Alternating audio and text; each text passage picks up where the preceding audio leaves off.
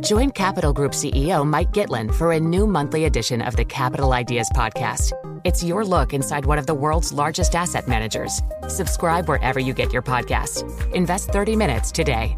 American Funds Distributors, Inc. It can be hard to see the challenges that people we work with every day are going through. I'm Holly Robinson Pete. Join us on The Visibility Gap, a new podcast presented by Cigna Healthcare. Download it wherever you get your podcasts. Join Bloomberg in San Francisco or virtually on May 7th for The Future Investor, Data-Powered Transformations. This 2024 event series will examine how data is not only playing a pivotal role in investment decisions, but serves as a driving force behind the construction of innovative, investable enterprises. This series is proudly sponsored by Invesco QQQ. Register at bloomberglive.com/futureinvestor/radio.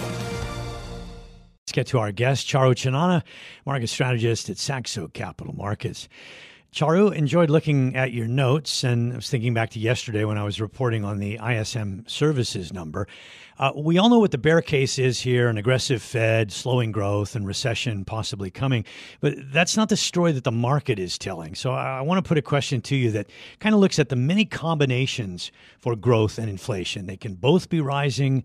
They can both be falling. You can have one up and the other down, or the reverse of that. But the one that works for the equity market, the sweet spot, is inflation falling while growth hangs in there. And we're actually seeing a glimpse of that at the moment. Can it continue? Hi, good morning. Thank you for having me. Yes, I think that's a very good point. There are a range of permutations there in terms of how the growth outlook is and the inflation outlook is. But, between this recessionist versus inflationist camp, we've been of the view for a good number of months, and I think still going forward as well. We do think that the inflation concerns will continue to linger. We are in an environment where there is a lack of physical assets. The energy crisis is only getting worse.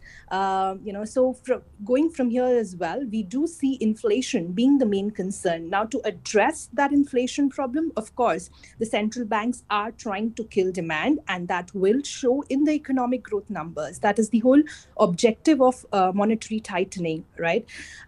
So again, to summarize, I think our view is still that inflation will continue to remain higher.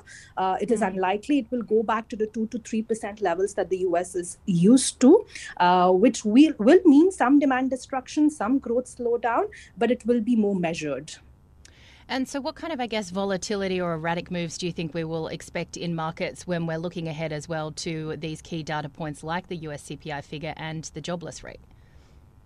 The volatility could have been controlled had we had some better guidance from the Fed. But at the July meeting, as we've seen, the Fed has completely given away on providing any forward guidance. So that certainly means that the volatility is going to rise from here, because every data point that we get from the US or every Fed speaker will be scrutinized to its best extent in order to kind of get more light on the future path of Fed rates. Our sense is that the markets are underpricing expectations on the Fed rate hikes and on the terminal rates. We continue to watch for that. There is a fair chance that inflation might have peaked. But again, I think it's going to be important to look for signs about the pace of deacceleration from there, how fast it can go down and how low it can go. For this cycle, then, do you think we've potentially reached peak oil? I think in the short term, we are likely to see more downside pressures because, with these demand concerns now have been aggravated by the Bank of England actually outright calling a recession, as well as the ECB as well last night, giving us some downbeat projections on growth. So I think the focus is likely to shift towards demand and the supply side, with the reserves being released and Libya's production back also. I think that is looking a bit better in the short term. So, we possibly could see more downside pressures in the near term. So yours is a little bit of a dark view about growth globally. I can cite this: world chip sales growth decelerated for 6 straight months. That would seem to suggest that we've got some strain on the global economy. But that's just me. What do you look at the most closely to decide whether or not we're turning a corner? I think if you specifically talk about the US, I am actually looking at the labor market very closely. And of course, we do have the NFP numbers due today. Again, but the isn't that a lagging indicator? Absolutely, it is a lagging indicator, but it also gives us a sense about the things that the central banks are looking at, right? And in terms of the decisions they are taking and their decisions of what the economy is going to face in the near future, and also the wage growth. That is the more important aspect from the jobs data, which of course kind of gives us a sense of the money that is exactly in the hands of the American consumers, and that is a very good signal of forward inflation or consumption patterns. Charu, I know you also look quite closely at India. We are expecting to see a hike from the RBI today. If we get, I guess, a little bit too dovish coming through from the board, what does that mean for the rupee, which is already holding at these lows? I think it would be hard for the RBI to stay dovish now with inflation having been such a problem over the last 3 years, actually, and the global tightening wave that we've been seeing. I think it is time for emerging Asian central banks also to catch up with that tightening wave that we've been seeing, even though that might mean, of course, some pressure on their currencies. But I think that being said, I think we should rather be prepared for more hawkish than expected RBI rather than a dovish one. So let's say I got $1 million I want to put to work.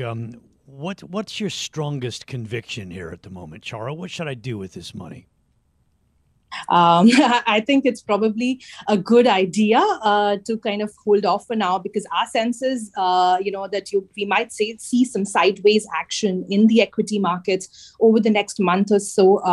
But like I referred to earlier, I think markets are mispricing Fed expectations, and when that realization comes through, when we understand that there are a significant number of more rate hikes to come in the US, that could mean the next shoe to drop for the equity markets, particularly even for this earnings season. Actually, companies have reported better than feared results, but it's hard to imagine that could continue because higher prices are eating into the margin. So these two things combined into the end of September could certainly mean the next leg down in the equity markets, and that could possibly give you some good entry points. Just a very quick word on what you're seeing here in Singapore. I mean, DBS saying yesterday they're not too worried about the China contagion story. I think we would be cautious, of the situation developing further. I think our sense is that in terms of a military conflict, I think everybody knows that a lot is at stake. So we probably won't get too far out there. But it is more a question of how this shapes out strategically. And, China having learned from the Russia-Ukraine story as to how it can choke the global markets like Russia did in terms of commodities. I think. All right, Charu Chanana, market strategist from Saxo Capital Markets from Singapore. This is Bloomberg. Join Bloomberg in San Francisco or virtually on May 7th for The Future Investor, Data-Powered Transformations. This 2024 event series will examine how data is not only playing a pivotal role in investment decisions, but serves as a driving force behind the construction of innovative, investable enterprises. This series is proudly sponsored by Invesco QQQ. Register at BloombergLive.com/futureinvestor/radio.